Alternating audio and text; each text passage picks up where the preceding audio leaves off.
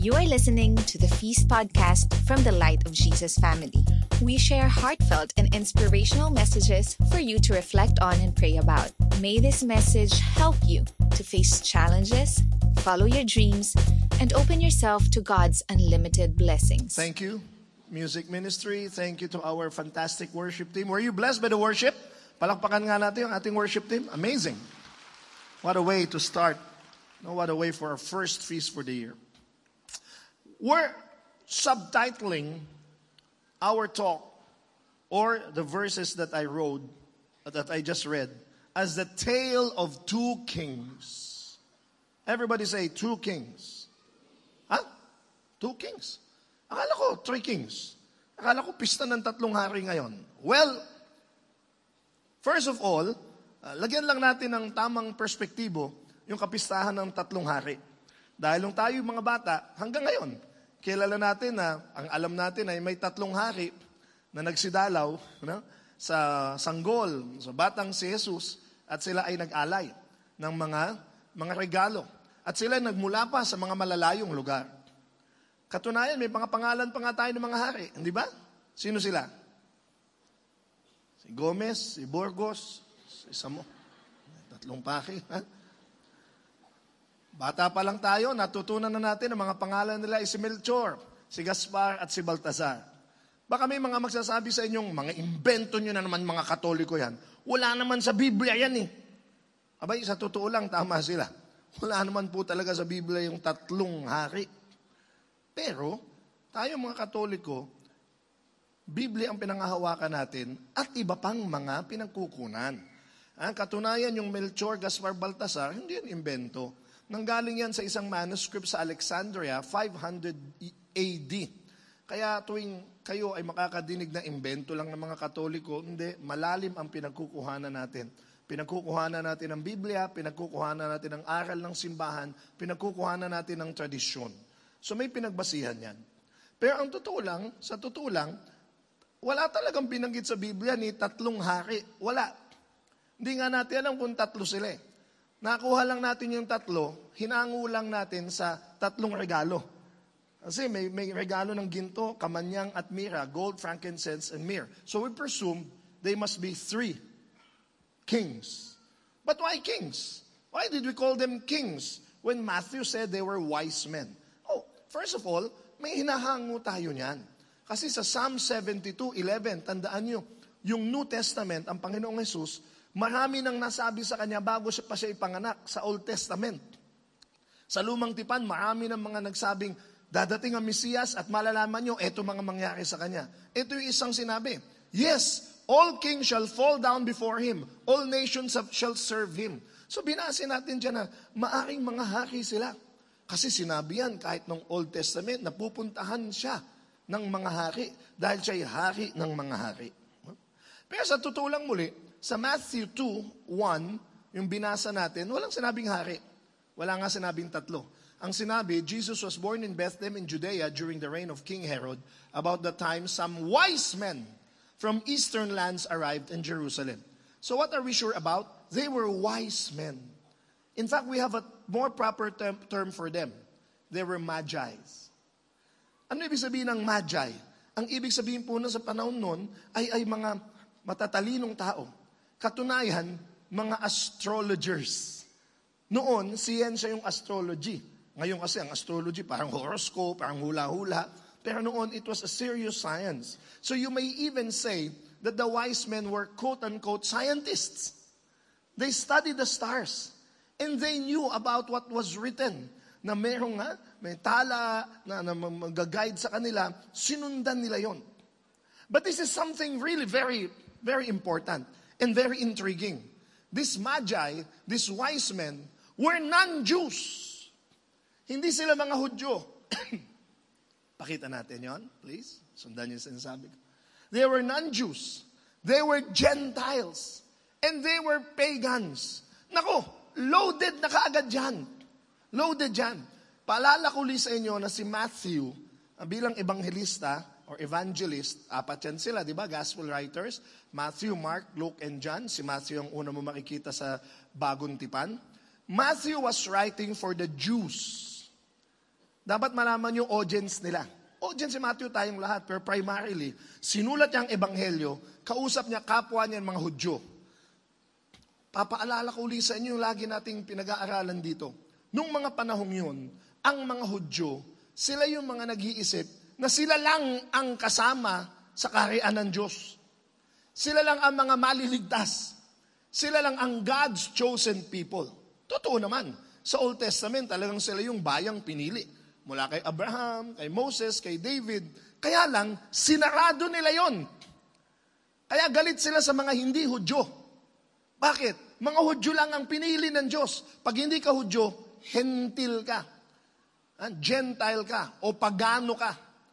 Kahit na ikay Grego, kahit na ikay saan pang galing, Romano, o kung galing ka sa Asia, o sa tagalabas kayo. In fact, makikita niyo yan sa kanilang mga templo noon. Tingnan nyo, ganito ang mga ayos ng templo nila. Lalo na sa templo sa Jerusalem. Nung unang panahon, may kanya-kanyang lugar ang mga tao doon. Yung Holy of Holies, kung nasusundan niyo yan, yung gitna, nandiyan dyan yung Ark of the Covenant o yung presensya ng Diyos. Sobrang banal yan. Walang makalalapit dyan. Pag hindi ka nga daw handang lumapit dyan, pwede ka mamatay. Sobrang banal. Sino lang pinakamalalapit dyan? Yung Court of Priests, mga pare, mga Levita. Mga Levita ang isang uri ng mga Hudyo na makakalapit sa Diyos. Levites, pare. Pangalawa na, nasa labas na ng kaunti, Court of Israel. Ayun, may altar. Sino yung Court of Israel? Mga lalaking Hudyo.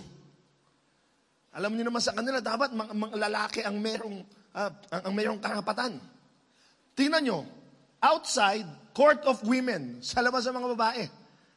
Siguro pamilyar kayo na ang mga babae noon, second-class citizen. Pag namatay nga yung asawa mo, pagbalo ka na, halos wala ka ng identity. Ang kasabay ng mga Court of Women, Court of Lepers, tingnan nyo. O, nasan ngayon dyan pag hindi ka Hudyo? Nasan ka? Sa labas. Court of Gentiles. Bakit? Hindi ka makakalapit sa templo. Lalong hindi ka makakalapit sa Diyos. Hindi ka naman Hudyo eh. Pang-Hudyo lang ito. Kung gusto mo makidasal sa amin, okay, pero doon ka lang sa labas. Kumbaga dito sa PICC, ito yung mga Levita, tapos nasa lobby yung Court of Israel, tapos sa labas, yung Court of Women, tapos doon sa labas ng gate, yun ang mga hentil. Hindi sila pwedeng lumapit. Mga pagano sila. Sabihin nyo, Gentiles, pagans. Sino yung mga wise men? Sino yung mga magi? Di ba Gentile yun? Di ba mga pagano yun? Hindi sila Hudyo. Kaya nga kung makikita nyo sa ating pag mga Belen, kung medyo masinsin o masusi yung paggagawa ng Belen na may 3 hari, no? Although dapat malaman nyo na hindi sabay-sabay nangyari na pinanganak si Jesus, dumating ka agad yung mga hari. Hindi, may pagitan yun. Pero kung masusi yung paggagawa nun, tignan nyo yung kulay ng mga hari, iba-iba. May maitim, may maputi, may gitna. Pinakikita doon symbolically na galing sila sa malalayong lugar. Pero ano sinasabi ni Mateo dito pa lang? Ano? Tanong sa akin, ano? Ang Diyos ay para sa lahat. Hindi lang para sa mga Hudyo. At sino kausap niya? Hudyo.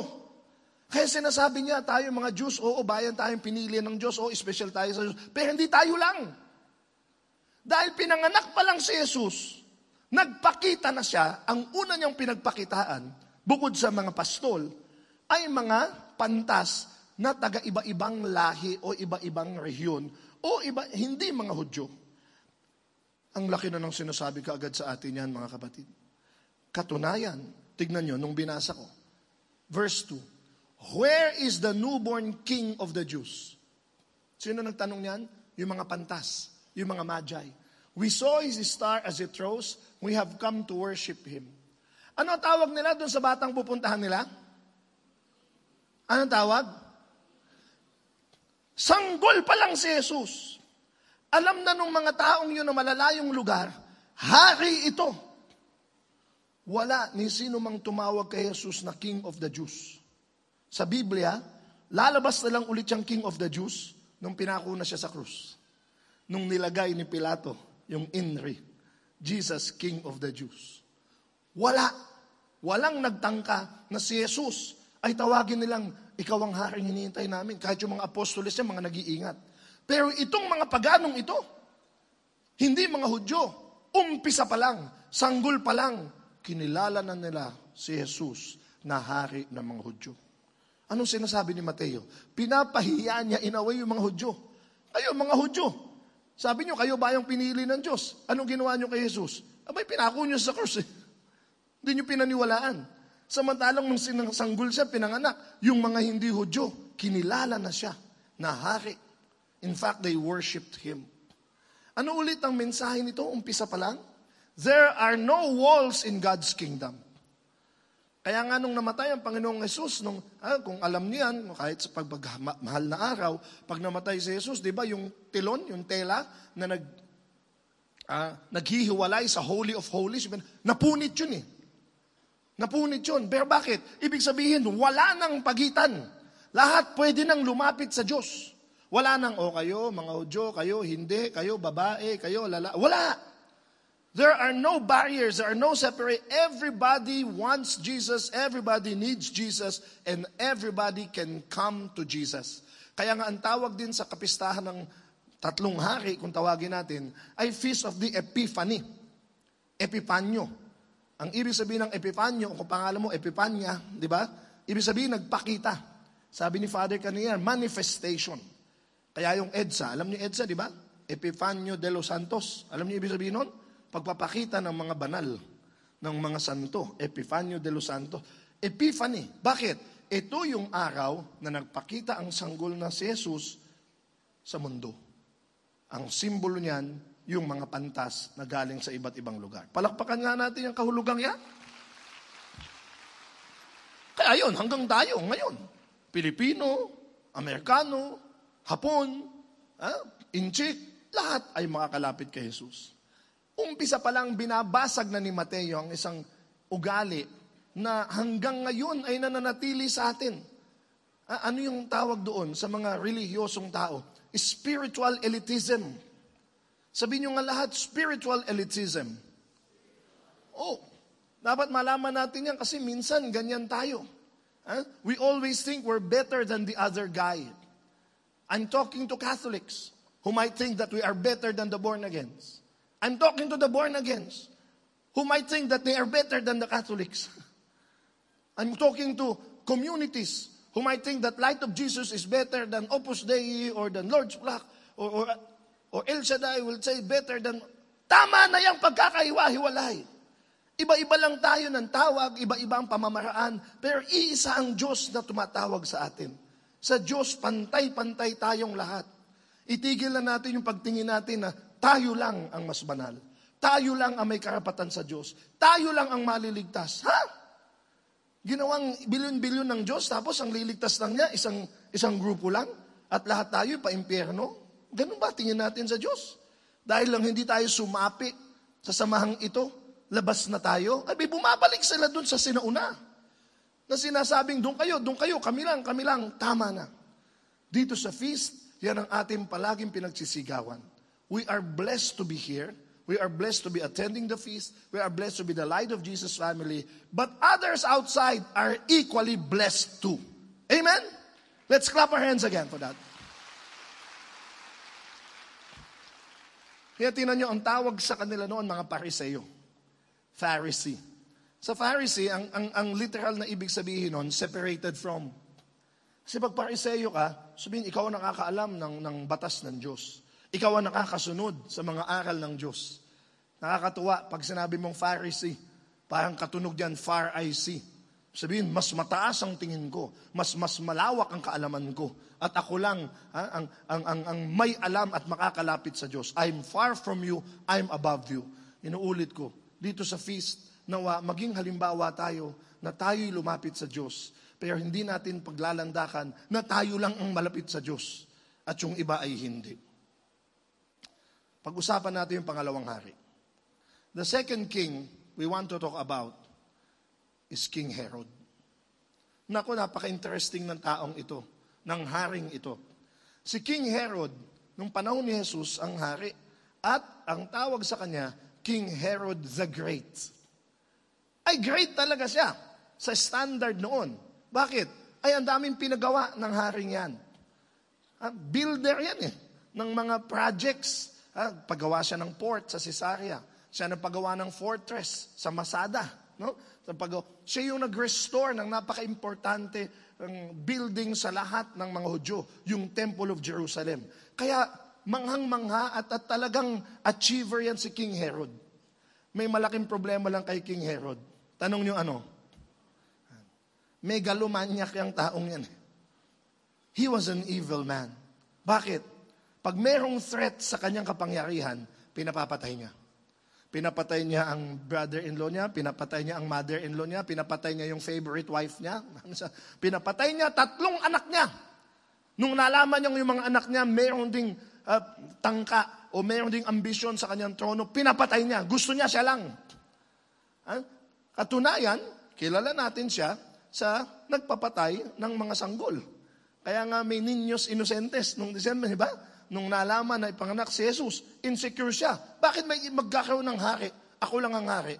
At sanggol pa lang yan, patayin na natin. Kaya pinapatay niya, mababasa niyo sa Biblia, ang mga sanggol 2 taon pababa. Ibig sabihin, ganyan na yung nilagpas na panahon nung dumating yung hari. Ayan, yung mga pantas, lumagpas na. Mga 1 year, 2 years na. Pero mamamatay tao yan Katunayan, gusto niya pag namatay siya, lahat ng buong bayan iiyak. Kaya ang bilin niya, pag ako namatay, patayin niyo din lahat ng mga importanteng tao dito sa lugar natin. Para pag ako namatay, lahat nag-iiyakan. Ganyan siya ganyan ka-weird. Feeling mo si Thanos, di ba? Gusto niya ubusin lahat ng mga tao at siya lang akala mo parang science fiction, but it's biblically true. In fact, nakakatakot ang naging kamatayan niya. Dahil sa sobrang sama niya. He died a very gruesome death. He was eaten by worms. In fact, yung mga doktor ngayon sinasabi, he suffered from a maggot-infested gangrene of the genitals. Nakakatakot kamatayan niya dahil sa isang, I don't know the word, but he was really an evil man. Matthew 2:3. King Herod was deeply disturbed when he heard this, as was everyone in Jerusalem. Nabagabag siya. Bakit may magiging hari? Bakit may mga naghahanap na magiging hari? Di ba ako lang ang hari? May sinasabi sa atin yan Yung mga akala mong malalakas na tao, yung akala mong matatapang, yung akala mong makapangyarihan, yung mga bully, they're actually insecure people. Kaya sila nang bubuli. Kahit sa eskwelahan. Ako'y nasa eskwelahan most of my life. Yung mga bully, sila yung mga takot. Pinuprotektahan nila ng takot nila na sila yung mga bubuli. Insecurity. It's all about insecurity. Hindi ko makuha yung gusto ko o baka maagaw yung sa akin, mangbubuli ako. There is bullying in school, there is bullying at home among siblings, bullying in school among classmates, bullying in the office among office mates, bullying even in community among servants. We pray that we get rid of our insecurities because it's a lethal poison that will destroy yourself and destroy the people you love. Alam nyo ngayon, hindi man tayo nagpapapatay tulad ni King Herod, pero minsan pinapatay natin ng tao sa kanyang reputasyon. Pag may mas gumagaling sa atin, sa opisina, o sa pamilya, o sa eskwelahan, sinisiraan natin. Yumaman nga yan, siguro magnanakaw kasi yan. Pa-abroad pa, siguro panay utang yan. Alam nyo yun? Ano tayo? Pangbasag tayo ng trip. Alam mo, naging honor yung anak ng kapitbahay natin. Nangopya lang yan. Hilig natin mangbasag ng trip. Hindi ba? Kinasal na yung kaibigan natin. 3 months na nga, maghihiwalay na yan. Ba't ganun tayo? Hindi tayo lubusang matuwa sa tagumpay ng iba. Gusto natin palaging binababa para tayo yung tumataas. Are you getting that? Ano ulit laman nun? Insecurity. Pag may napupuring iba, baka hindi na ako mapuri. Dapat siraan ko yan. O dapat, alam niyo pag yung mga kwentuhan, parang sa Itbulaga galing yan, di ba? Alam mo yung lolo ko ba? Wala sa lolo ko yan. Gusto natin palaging nilalagpasan natin ang bawat isa. Insecurity yun We might not kill others physically, but we kill them emotionally. We even kill them spiritually. We stifle their dreams. Okay, we destroy their reputation. Nawa, muli, tanggalin natin mga insecurity sa ating puso and not become King Herods of our time. Matthew, get rid of your insecurity. How? By find your security elsewhere. Paano mo mawawala I should tell you, I've been a very insecure person, and nakita ko na himay ko, na ang dami kong ginagawa. Tama yung prayer kanina ng anak ko, si Ayo, na I wore many hats, no? Literally and figuratively. Dami kong ginagawa. Pero noon, nahimay ko na yun sarili ko. Sabi, ba't kaya ang dami kong gustong gawin? Gusto mag-showbiz, gusto ko mag-politiko, gusto ko kung ano-ano. I realized kasi naghiwalay yung mga magulang ko. Kaya tinatakpan ko yung kawalan ko ng mga achievement. Pero sa totoo lang noon, it was feeling in an insecurity. Dahil di ako lumaki sa magulang ko, okay, ganun ang ginawa ko. Pero paano ko nagamot yan? Busy pa rin naman ako ngayon, di ba? Pero now, nilaan ko lahat ng mga ginagawa ko para sa Diyos. Para pag sa Diyos ko ginagawa, mabuti, ano man ang gawin ko, pag sa Diyos ko binigay, walang tapon. Pag sa tao mo kasi binigay, kaya ako ginagawa to para palakpakan ako nila. Kaya pag hindi ang pumalakpak, ang lungkot mo. Kaya ako ginagawa to para ma-promote ako, mapansin ako ng boss ko. Pag di ka napansin ng boss mo, ang sama ng loob mo. Kaya ako napapakabait para mapuri ako ni tatay at ni nanay. Pag di ka napuri, mag-rebelde ka. Yan yung insecurity. Pero pag sa Diyos mo inalaan yan, pag sa Diyos mo ibinigay ang iyong puso, isip, kaluluwa, ang lahat ng ginagawa mo, walang tapon. Hindi man mapansin ng lahat, ang Diyos sigurado nakita niya, dun lang panalo ka na. Kaya ngayon, I still do a lot of things. May mga natutuwa, may mga hindi, may nakapansin, may hindi. In the end, sabihin ko, sa Diyos ko naman ginagawa ito.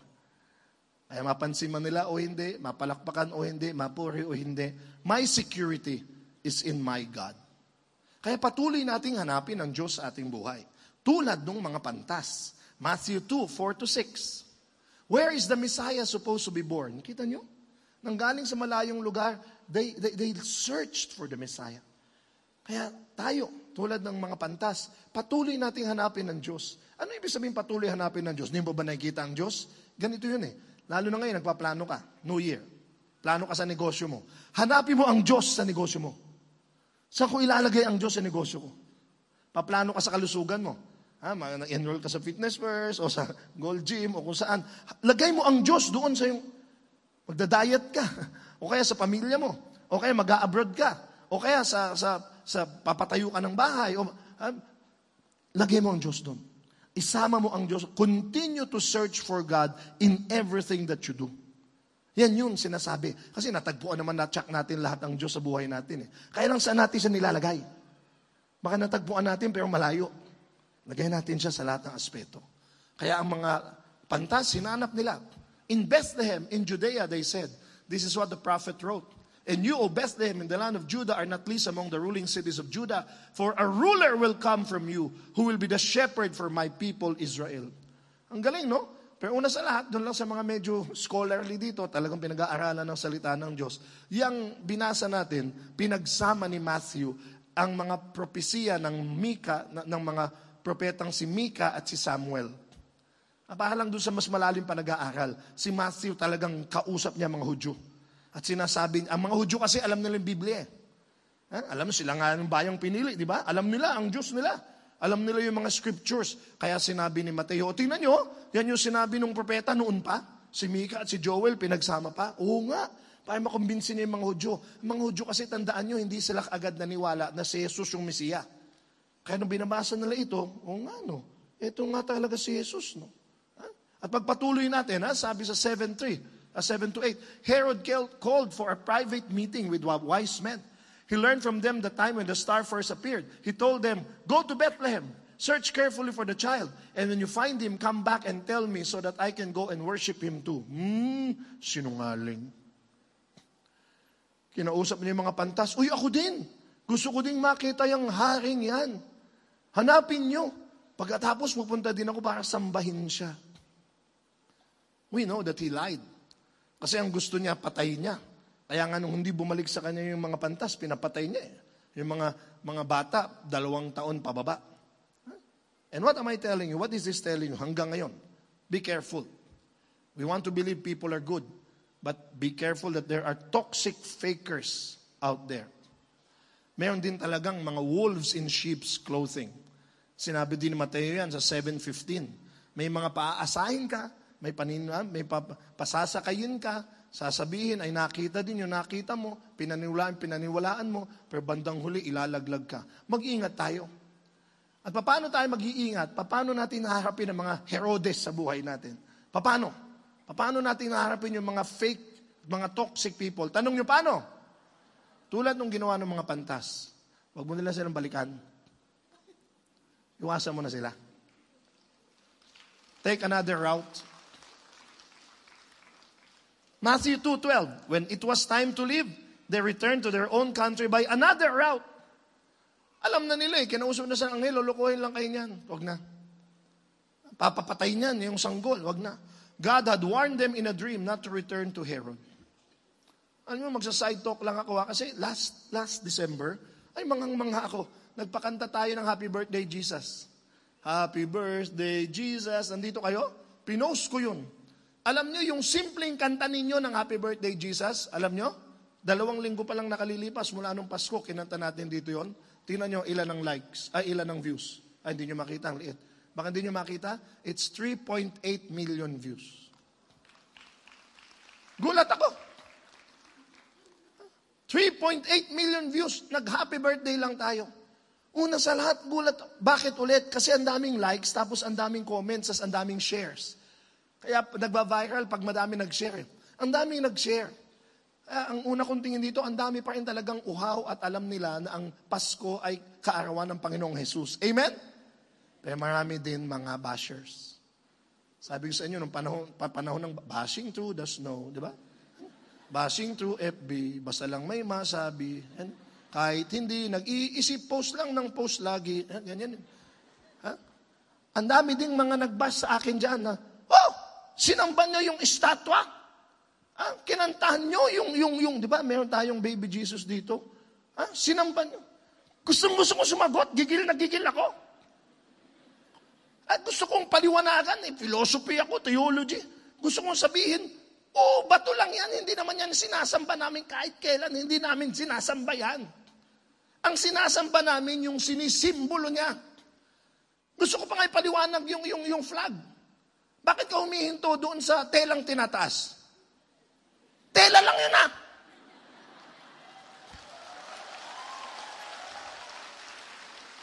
Subukan mo maglalakad-lakad dyan, mahabang tinataas, di kinulong ka.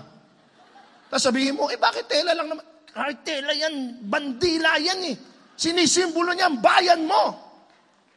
Gets nyo? Hindi ka nakakaganon sa tela. Bayang matela. Hindi naman. Bayan mo, magiliw. Sinisimbolo nung telang yun na pula, puti, bughaw. Are you getting me?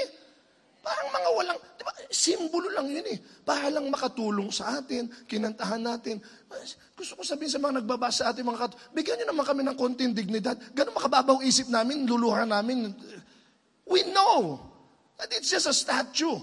But we know its symbol. We know the meaning behind it. Are you getting me?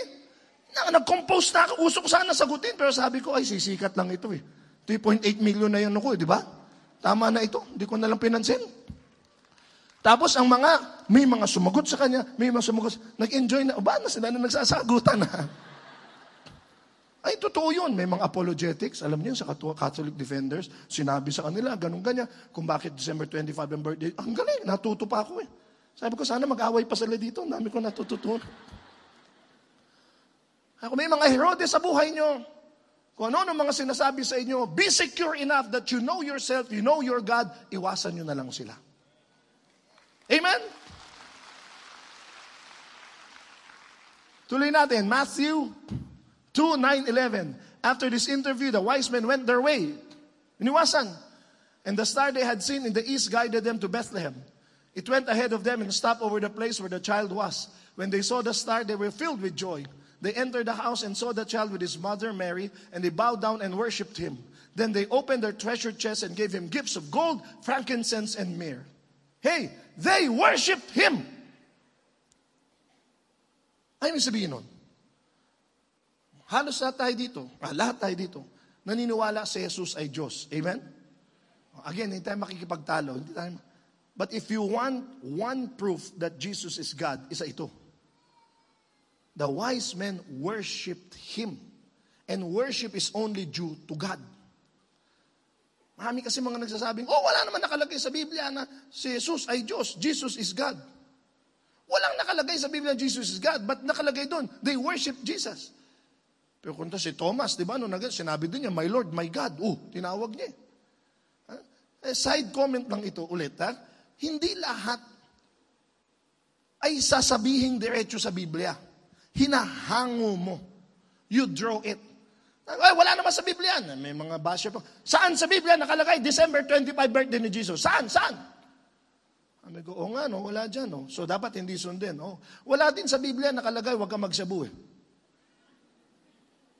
May nakita kayo, nakalagay sa Biblia, bawal magsabu? O di magsabu tayo, wala naman sa Biblia. Pero nakalagay sa Biblia, ang katawan ay templo ng Espiritu Santo. Nakalagay sa Biblia, thou shalt not kill. At ang pagsasabuy, pinapatay mo. So, hindi lahat didiretsuhin ng Biblia. Binigyan ka ng Diyos ng isip para hanguin mo yung sinasabi doon. Kaya dito sinasabi pa lang, they worship Him, therefore they worship Jesus because He is God. Amen? At doon sa mga regalo nila, they gave gold. And gold means royalty. Jesus is King. They gave frankincense. At yung frankincense, yung insenso, divinity yan. Iniinsensohan mo, gustong-gusto yan mga inaalay sa Diyos. Because Jesus is God. Pero kompletong-kompleto yung tatlong regalong yun. They also gave myrrh. At ang myrrh po, ay yan ang ginagamit na langis para pang-embal mo sa patay. So doon pa lang pinakita na si Jesus ay hari, si Jesus ay Diyos, pero si Jesus ay mamamatay. Dahil alay din siya para sa kasalanan ng sanlibutan. Pero mo, tatlong hari palang regalo, sinabi na sa atin ang kabuuang mangyayari. Sino si Jesus sa buhay natin? Kaya ulit ang tanong ko sa inyo, sa pagtatapos ng talk na ito, sino ang inyong hari? Sino kayo bilang hari ng inyong sariling buhay? Herodes o si Jesus? Herod kills. Jesus heals. Herod destroys everyone as a threat to his power. Jesus empowers us.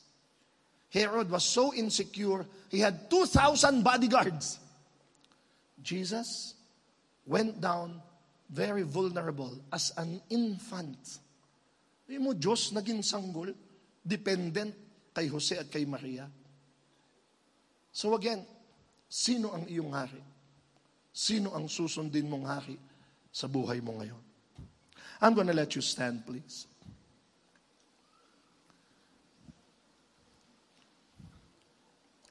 In my last story, I want to tell you that sometimes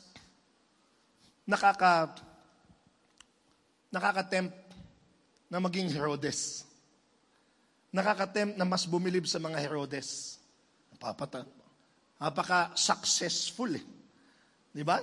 Kung titignan mo, ang daming mga pinagawa, mayaman, makapangyarihan, yan ang lure ng mundo Pera, kapangyarihan. Pero itong sasabihin ko sa inyo, in the short term, bad guys like Herod may win. Oo. Minsan naiinggit tayo sa mga tao, buti pa yan, yumaman, buti pa yan. But this I'm going to tell you. God thinks in long term. God moves in long term. And in the long term, it's the good guys that win. Kaya kung nakakala mo na parang walang nangyayari sa buhay mo, ito ang sasabihin ko sa inyo, may niluluto ang Diyos. Ngayon kung gusto mo ikaw lang magluto, nagmamadali ka, ang dali. Ang daling yumaman ka agad, magbenta ka lang siya, yayaman ka kaagad. Ang dali magkaroon ng kapangyarihan, tumakbo kang politika, tapos papatay mo yung mga kalaban mo. At mayroon talagang mga ganyang ginagawa. At nagtatagumpay. Pero huwag niyong kaiinggitan yun. Kasi short term yun. Ang tunay na mga nagwawagay sa Panginoon, naghihintay ng long term. Si Brother Nelson, tagal kong kaibigan yan. Isa sa mga heads natin dito. Brother Nelson, kung nakita nyo, hanggang ngayon, gwapo pa rin naman. Pero noon, mas gwapo yan. Kasi sumali yan ng Face of the Year. Laki ng katawan yan. Tapos, nung panahon namin, pinanood ko pa siya noon sa may Green Hills kami. Face of the Year. I was so proud. My friend was a candidate for Face of the Year. Natalo siya. Lungkot namin nung, galit na galit namin. Lutong-lutong. Siyempre, we were batting for Nelson. Pero ang nanalo isang artista o magiging artista. Tapos nalaman namin, ginawa lang yung contest na yon para doon sa artista magkaroon ng behikulo, sumikat kaagad siya. Ngayon hanggang ngayon ginagawa nila yan eh. Niluluto na nila. No? Kaya sabi na, talagang niluto na yan. Hayaan mo na. No? I realized, si Brother Nelson hindi natalo nun. Iba lang ang niluto sa kanya ng Diyos. Yung artistang tumalo sa kanya, wala pang 1 o 2 taon, nakalimutan eh. Hindi ko na babanggitin, pero hindi naman sumikat. Pero si Nelson, hanggang ngayon, 10 years, 20 years, 30 years after, panalo pa rin. Dahil naglilingkod sa Diyos. Si Christian, na ginulo ko kanina. Alam nyo ba na si Christian, isa sa mga pangarap niya ay maging dancer sa Universal Studios? Doon sa may Singapore. Nag-audition siya. Sabi niya sa akin, 2,000 silang nag-audition. Pang 2,000 siya. 230 yung napili. Hindi siya nasama. Alam niyo, pag natatalo ka dito sa Pilipinas, sasabihin mo, niluto ako! At ang mga pinili, yung mga Backstreet Boys. Siyempre, no? Kaya pumunta kami doon, nakita namin yung Backstreet Boys, kilala nila si Christian. Pero sabi nila, si Christian daw niya tanggap. So, talo ba si Christian? Actually, that was decades ago. Yung mga napunta doon, nakauwi na, tapos na. Pero yung pala, si Lord, may ibang niluto kay Christian. Kaya ngayon si Christian, hindi man nagsayaw o nagsasayaw sa Universal Studios, nagsasayaw siya para sa Panginoon. Nagbibigay ng kaligayahan. At nabagong kanilang buhay. Minsan ayaw natin yung long term, gusto natin agad eh. Pero sa Diyos, tandaan nyo, He sees things long term. Ay, ako lang, di ba? Sabi nga ni Ayo kanina, ang dami kong hats. Gusto ko sa showbiz, gusto ko sa maging rakista, gusto ko maging politiko din nun. Gusto ko pa nga maging abogado. Lahat yun hindi natupad. Bakit? Tanong niyo bakit? Niluto ako ng Diyos para sa gawain ito.